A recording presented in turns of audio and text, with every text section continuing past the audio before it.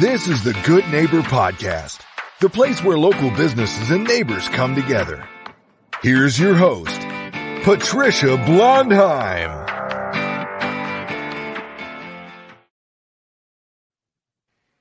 Hey, welcome listeners to the Good Neighbor Podcast. I'm Patricia Blondheim. I'm your host, and we call this the Good Neighbor Podcast because local businesses are the foundation for a strong, vibrant community, and they provide jobs and important products and services, and they donate to charities, and they enhance the quality of life in our community. They are truly good neighbors, but they don't always get the credit that they deserve. And I'm proud to be part of the Good Neighbor Podcast family, which is spread all over the country. And today, we welcome Kimberly Dailey. And Hi. She is the owner of R3 Pressure Cleaning here in Tuscaloosa. Kimberly, how are you today? I'm doing great, Patricia. Thank you so much for this opportunity. I'm so excited that you're in the studio. Tell us about your business.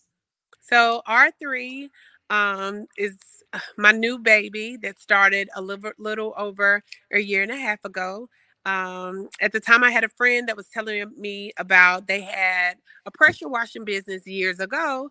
And I was like, oh, that sounded like good extra money because I'm a serial entrepreneur as well as an educator here in Tuscaloosa.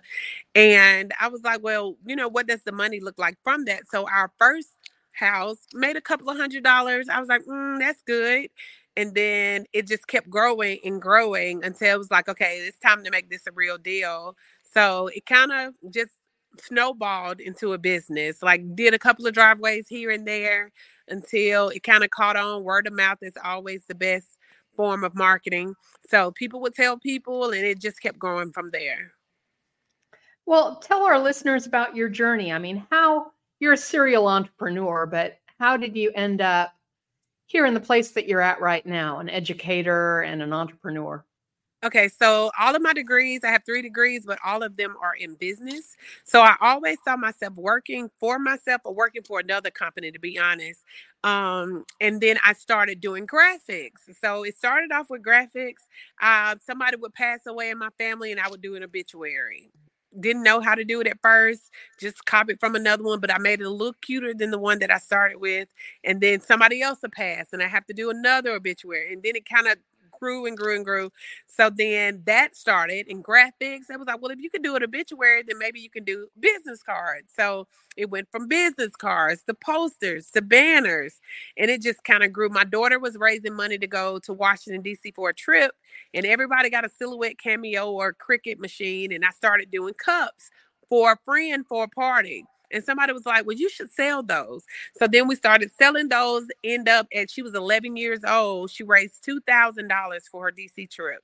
So business kind of money magnet, I call myself. It kind of just comes to me. God give me talent and I use them to grow the community, to better not only my households, but those around me. Well, wow, you've had a colorful road to where you're at right now. But let's talk about, pressure washing. Okay. Can you share any, myths or misconceptions you hear about, your industry? Yeah. So one, I'm the only female that I know in Tuscaloosa that owns a pressure washing company.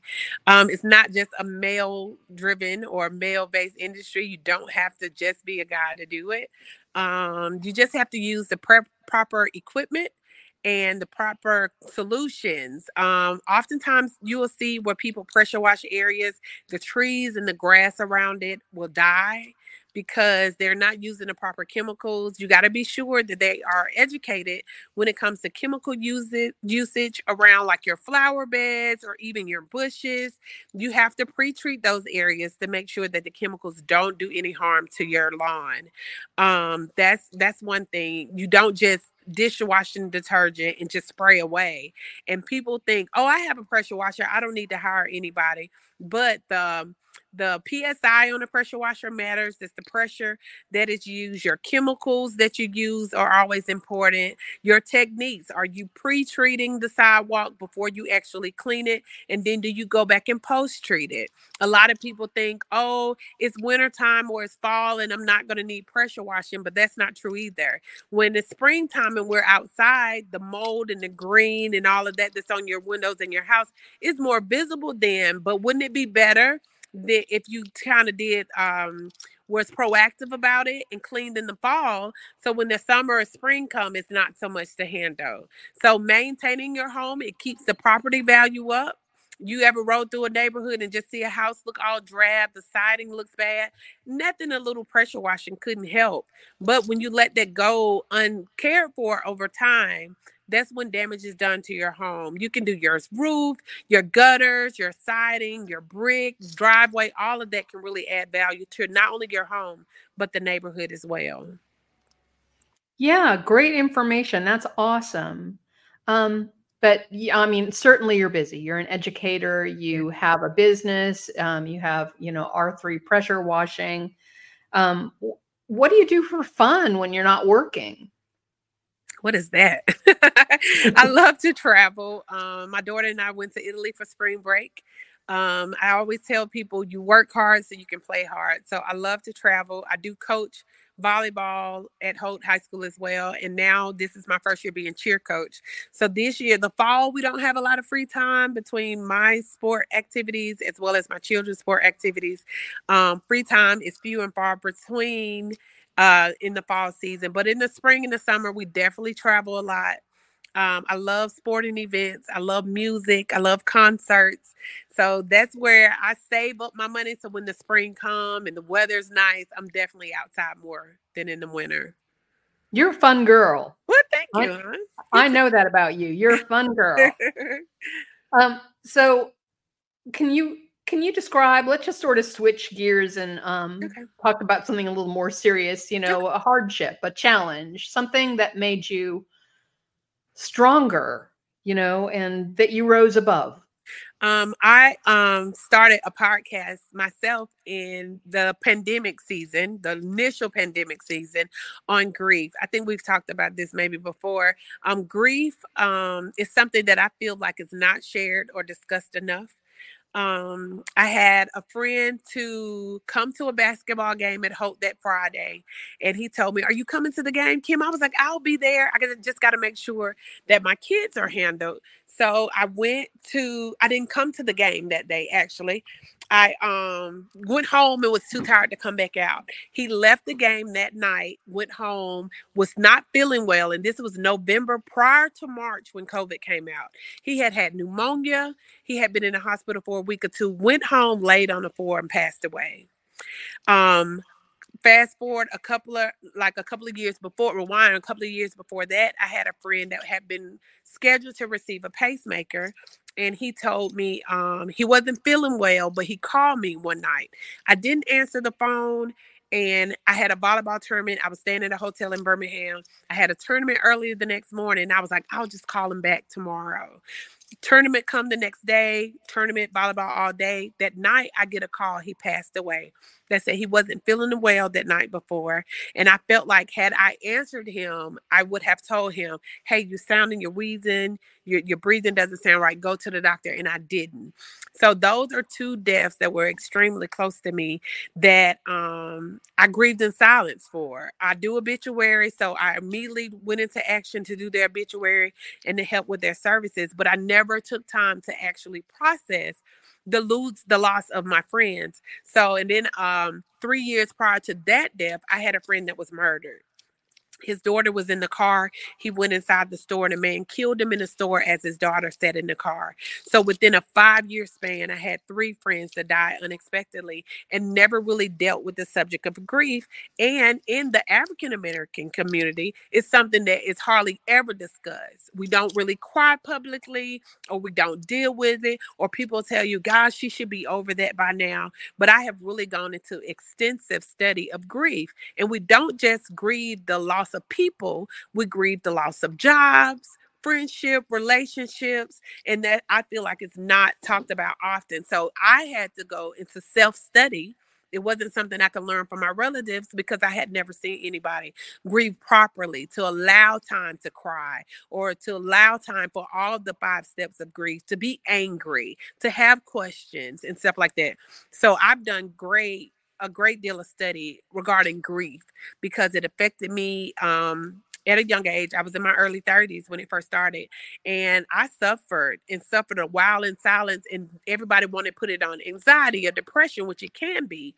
But grief is something that I feel like happens over time and it never really ends. You can have triggers. And I just really think we need to do more in the area of studying grief. So those are 3 major impacts that happened in my life consecutively that I've had to deal with over time. I agree with you. Grief is one of those subjects people don't talk about, I think, because it scares people so much. Right. This is You true. know, it's truly a terrible state to be in. And of course, we want to distance ourselves from it because it's very uncomfortable. But the fact is, if you find anyone in grief, the one thing that you can do, don't say anything except just connect. And be present. Connect. And be present. And hold that space open and make it safe. Mm-hmm. Agree. Yeah. Absolutely. So what's the one thing you wish our listeners knew about your business?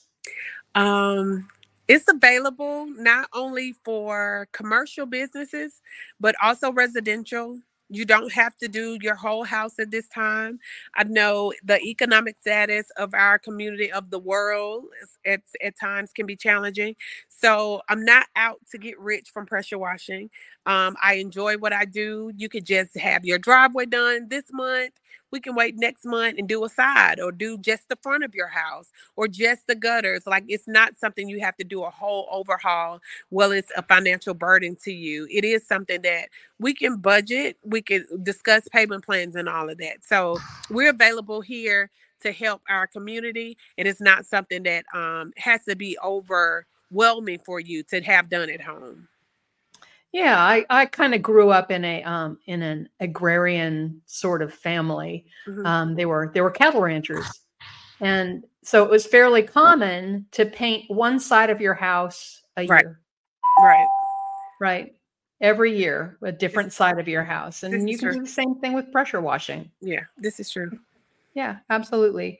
So, how can listeners learn more about your company, Kim? I have a Facebook page. It's R3 Enterprise.